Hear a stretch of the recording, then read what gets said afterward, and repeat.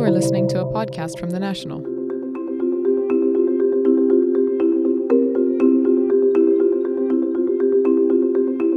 The extent and density was said never to have been known in any part of the world, wrote Sami Hedawi, a prominent Palestinian activist, writer and land expert, in his memoirs of the 1915 plague over the Holy Land. The locusts appeared over Jerusalem at 2 p.m, in such density that they eclipsed the sun. The headmaster gathered the boys and told us to hold tin cans and bang them, moving around all the time to prevent the locusts from settling on our small vegetable gardens. But nothing we did prevented the locusts from coming down, devouring everything green, even the barks of trees, in a matter of minutes. They moved into every opening, and we had to shut doors and windows tightly, yet somehow they managed to get through in some places. Frightened, we gave up and retreated indoors. For days, the sky, the ground, the streets, homes and shops were full of locusts, until they'd devoured everything edible and were ready to lay their eggs in the soft soil. Hedawi's memory is just one of the countless plagues of locusts that have devastated communities for millennia. Since time began, locust swarms have descended from the deserts of Africa, devastating crops, communities and lives with no warning and no explanation. Like an act of God, they have endured for years at a time, with little means for mankind to fight back. Today, modern science has given us many tools for fighting locust swarms, but we still haven't stopped them. They're now mapped, tracked, and teams in countries from Morocco to Pakistan watch, count and mobilise against growing swarms of desert locusts in an effort to destroy them before they're fully formed. But some still get through. This is Beyond the Headlines. I'm your host, The National's foreign editor, James Haynes-Young, and this week we're talking about the unstoppable plagues of locusts.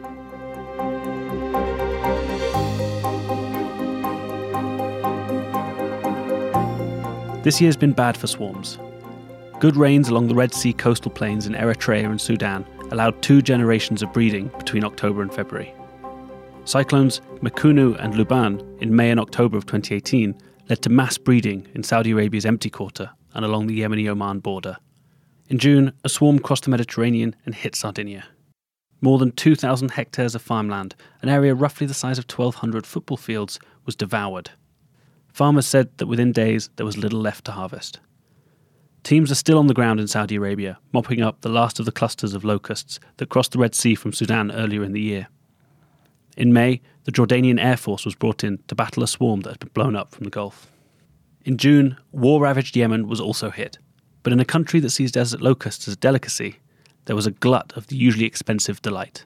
On the streets of rebel-held Sana'a, traders sold locusts by the bucket load, and people took them home to roast. Today, in Pakistan's southeastern province of Sindh, cotton farmers are watching as clouds of locusts devour their crops. It's quite extraordinary how much they can eat, and I'll try to give you some kind of meaningful examples here. If we take maybe a swarm the size of Rome, which is not a very big size swarm, it can eat the same amount of food as half of all of Italy in one day. And if we take, let's say, the swarm the size of Paris, France, it can similarly eat, the same amount of food as all the French people would eat in one day. So these swarms can consume a lot of food very quickly, and that can have a very dramatic impact on national food security in these countries. That's Keith Cressman, a senior locust forecasting officer at the UN's Food and Agriculture Organization headquarters in Rome. From its base in the Italian capital, the FAO Desert Locust Information Service coordinate national responses around the world. Since the 1950s, they've been providing early warning information, but when a swarm does descend, they also help with the aftermath, talking to donors through the UN to raise needed money for support efforts. But where do swarms come from, and why do they form? Usually, locusts are solitary desert-dwelling creatures that forage off shrubs and bushes in some of the world's harshest environments. A sandy green colour, they can be hard to find and have little impact on their surroundings. In this state, they're prey of lizards, birds and desert carnivores. But when they start to cluster, the locusts start to change. That change is both physical and social. Scientists refer to the new state as a locust becoming gregarious. Well, they've been around for hundreds of thousands of years, if not longer. They're an extremely old pest, one of the oldest insects that we have on the planet. Cockroaches are another one that's very old. But they are constantly surviving in parts of the desert at very low numbers. So they're always with us. But then, of course, when there are good rains in the desert and when there are optimal conditions, that's when really they increase in number and they become kind of a bit more visible to everyone. As a solitary insect, they're threatened by predators, birds and lizards and these things in the desert. So their color is camouflage. So the adults are brown, so they blend in with the sand of the desert. The wingless hoppers are green. They blend in with the natural vegetation that they're being sheltered in. But however, if they increase in number, and so they become kind of concentrations or groups, they become much more easily visible to these predators. So by changing the color into bright colors, they tend to be kind of warning these predators that, hey, look, we're not very tasty. You should avoid us, and please don't bother us. They do that by the hoppers changing from a kind of a green camouflage color to a bright yellow color with black spots. Professor Stephen Simpson has been studying locusts for 20 years, both in labs and in the field. He tells us about the biological and social changes that take place when locusts go from their solitary to their social forms. In their Jekyll form, which is their shy, solitary grasshopper form, you would hardly know they were there because they live at very low population densities. They're typically camouflaged, so they're hard to see, and they behave in a really shy way. They avoid each other and they live their lives as solitary grasshoppers. And occasionally, however, and this is the really interesting phenomenon, they get brought together and they change and they turn from being Dr. Jekyll into Mr. Hyde, and they become these mass migrating swarming animals. And they're the things that people are familiar with, as you say, flying in huge numbers to invade farmlands and cities. Or when they're juveniles, when they're immature, they hop and form these massive bands of marching hoppers. A remarkable change. And in fact, if you take the desert locust, which is perhaps the most famous of the plague-forming locust species, and if you were to take two sisters from the same pot of eggs laid in the ground by their mother, and you were to rear one in a crowd and one on her own, then you would barely recognize them as being the same animal. They look so different. They're reared on their own, they'll turn into this green solitary animal, and if they're reared in a crowd, then they become brightly coloured and they aggregate, and they look so different that originally they were classified as being different species until it was appreciated that they're actually the same animal, and packed within the same genome is the capacity to end up in one or the other form, and that's purely a function of whether or not you've been crowded, or indeed whether your parents were crowded before you were born, or at least laid into the ground as an egg. The other area that we've spent a lot of time working on is understanding how collective behavior emerges from the interactions between individual locusts. So you bring them together once they change into the gregarious form, but they suddenly, they'll be milling around in their large numbers in a crowd, but going nowhere in particular. And then suddenly, as if of a single mind, they'll start to move collectively through the habitat, marching if they're still juveniles. And we spend a lot of time working on how that phenomenon happens. And to do that, we worked with statistical physicists and mathematicians who model how interactions between moving particles can lead to emergent behaviours. It turns out that the key local rule of interaction, if you get locusts, you bring them together and you get them at a critical local density, they'll all collectively start to move together, and they'll move in serried ranks. They'll march through the habitat as if they had leaders, and they don't. Their rule is keep moving roughly parallel to your neighbours, effectively chasing the one in front and moving away from the one behind and keeping parallel to those on either side. We found that the reason they're doing that is because when they get into large population densities, they soon run out of protein, and protein is a powerful nutrient for locusts and indeed for humans.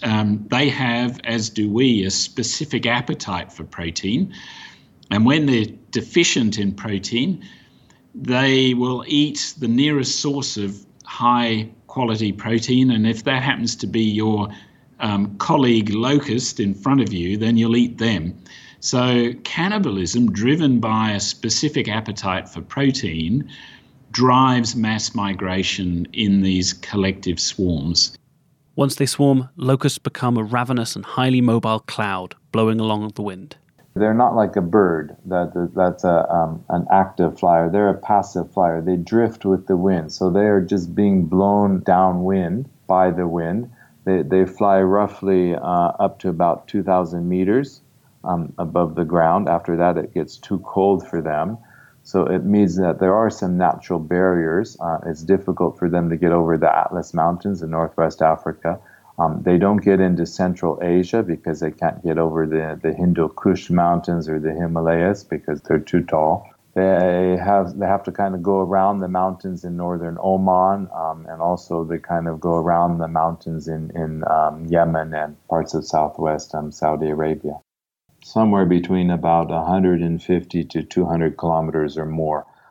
Swarms fly during the day, so they fly shortly after sunrise. They have to first warm up because they're cold-blooded, so they take an hour or two to warm up, and so they're basking in the sun. Then they start to take off about maybe 2 hours after sunrise. They'll fly throughout the day, and then they will land just at the end of the day before sunset, and they will roost in the trees, so where they're a little bit safe and protected from predators, and they will feed during the evening, so they're then ready to fly the next day. Of course, they will fly at much longer distances if they're flying over water. So in the past, the longest flight that we have in recorded history is from West Africa to the Caribbean. So they essentially flew across the Atlantic Ocean, and they did that in 10 days.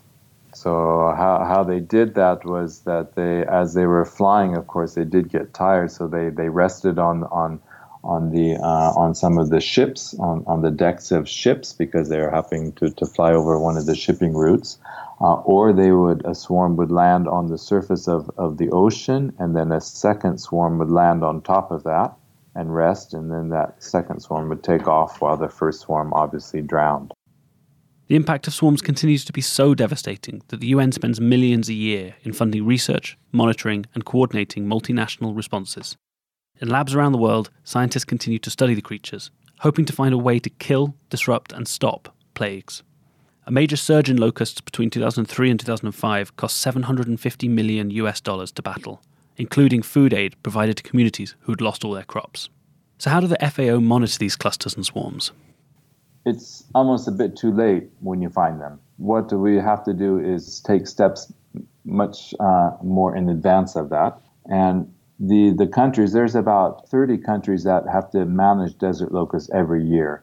And there's probably another 30 countries that could be affected if the situation really turns, into kind of the worst scenario.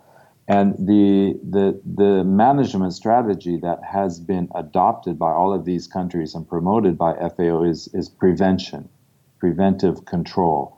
And what that means is that the situation in the desert needs to be constantly monitored by the countries themselves. Each of these 30 frontline countries have national locust programs. They're usually within the Ministry of Agriculture, the plant protection departments, and their job basically is to go out in four-wheel drive vehicles and try to find that green vegetation that sprouts up after rainfall and to check to see if there's any locusts in it. Now, most of the time, locusts are in low numbers, so it's not a problem. But when they do detect increases of numbers, and when they see this concentration and this change from a solitarius to gregarious, that's the time to undertake what we call preventive control treatments. And that's basically spraying these small concentrations of locusts, and they might only be less than a hectare in size, or there might be a couple dozen of them, but if they can find these concentrations and treat them, then we prevent the swarms from forming and we prevent plagues from occurring. I suppose an example, an analogy would be forest fires. So if you can find, the forest fire when it's just, before it's a forest fire, when it's just a small brush fire, campfire, and you can put it out, then it doesn't turn into a forest fire. If you fail that, you have a forest fire to deal with. And if you fail again that, then you have kind of these giant wildfires that can spread very quickly. So it's much the same with desert locusts. It's monitoring, doing a very good job of monitoring, collecting the data in real time, transmitting it to the countries and to FAO for monitoring and forecasting and early warning, and then trying to put out these locust infestations before they turn into something big. Professor Simpson pointed out that both documenting past outbreaks and using new technologies like satellites and AI make monitoring potential breakouts easier. I'll give you some staggering figures. If you consider the desert locust across the entirety of North Africa and into Western Asia, what you have there is a zone which historically has had locust swarms invade it, and that area is around about 31 million square kilometres. Now, within that, about half that area, about 15 million square kilometres, is where you can find the solitary form of the locust. So they typically live in a more restricted area, but they can invade a much bigger area when they become swarm forming. But if you look within that still huge area, 15 million square kilometres, historically outbreaks have happened in the same places, scattered across sort of sub-Saharan Africa. And that, if you total up all of those historical outbreak zones where all the major plagues ever recorded have come from, that's actually a much smaller area. That's about 250,000 square kilometres. So you've gone from 31 million to 250,000 square kilometres. So then what you can do is you can keep a particular eye on those areas, initially by looking from satellite images to see where in those potential outbreak zones there has recently been a flourishing of vegetation, for example, after rain. So if you've got a really good idea of weather patterns and you've got satellite imagery that's detecting greenery on the ground, you can start to hone in on particular known outbreak areas. And then you need to get down to a finer scale. So you can still do that with some of the satellite imagery available. Because what you need then is to be looking at the scale at which locusts live when they're moving around from plant to plant in their local habitat. And then you, having honed in even further, you send out field crews who then start to survey on the ground.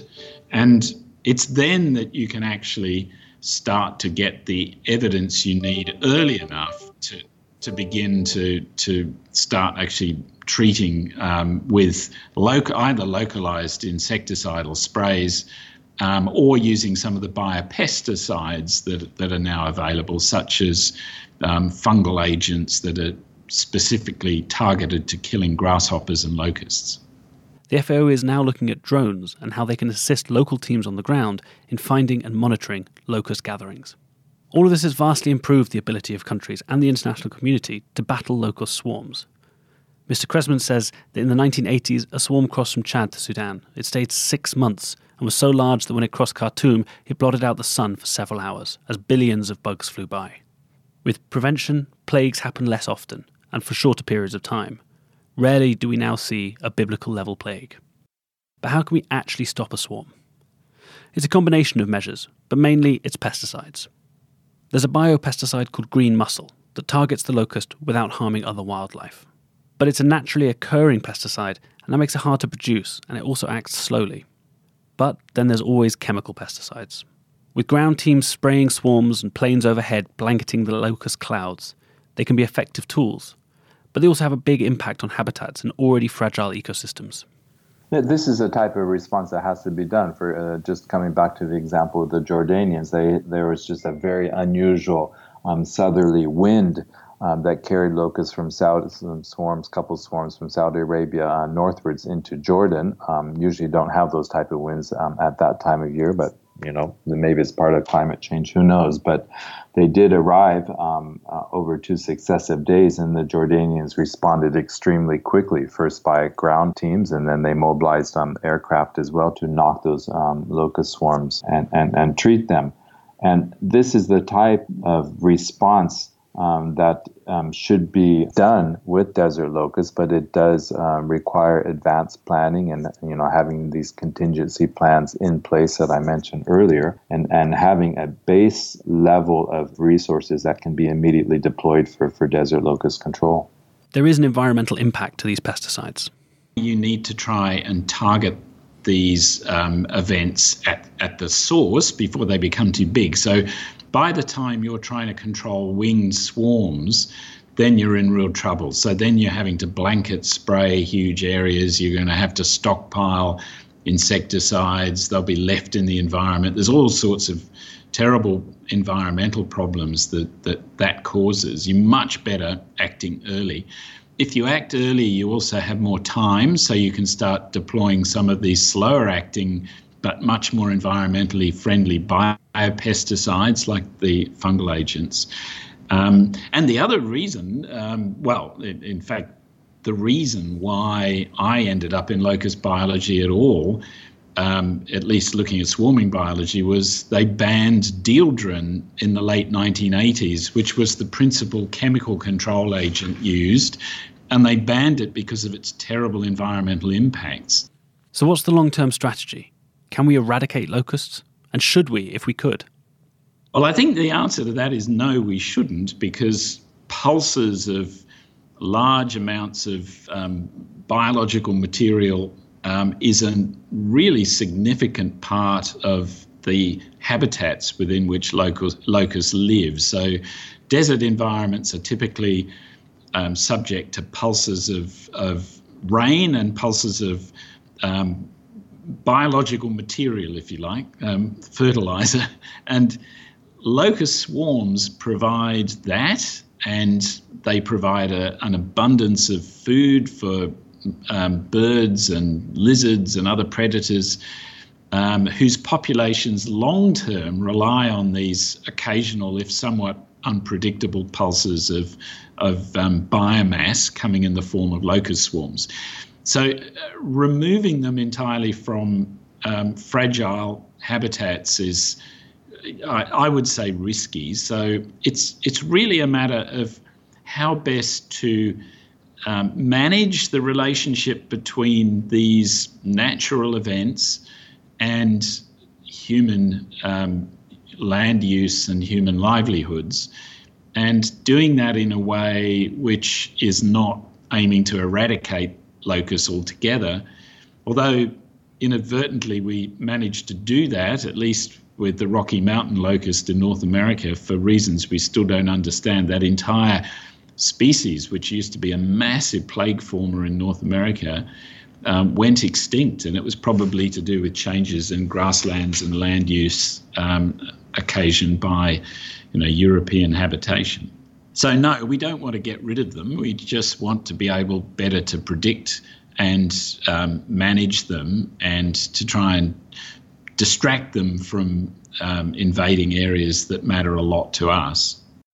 His years in the lab have also shown Professor Simpson something else remarkable about a locust. What a swarm can teach you about human obesity. We've since gone on, and actually what I do now is I run the Charles Perkins Centre, which is dedicated to understanding obesity, diabetes and cardiovascular disease in humans. We went on to show that same protein appetite in us has driven the human obesity crisis as a result of our diluting protein in our food supply by adding in lots of processed fats and carbohydrates. We don't eat one another, but we increase our food consumption to gain limiting protein in a protein diluted food supply, and that turns out to be a principal reason for the emergence of obesity over the last 50 or 60 years, phenomenon that we call protein leverage.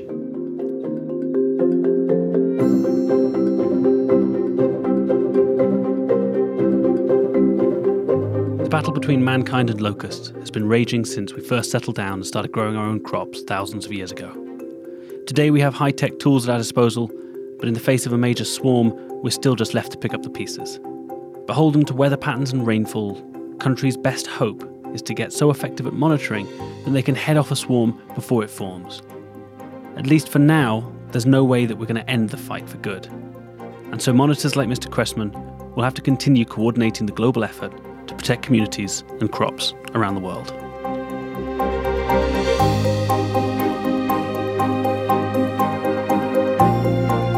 Thanks this week to Keith Cressman at the FAO Desert Locust Information Service in Rome and Professor Stephen Simpson at the Charles Perkins Centre at Sydney University. This is Beyond the Headlines. Subscribe to the programme by tapping the subscribe button in your podcast app. Follow more of our coverage at our website, thenational.ae. We were produced this week by Isha Khan with assistance from Hannah Finnerty. I've been your host, James Haynes-Young.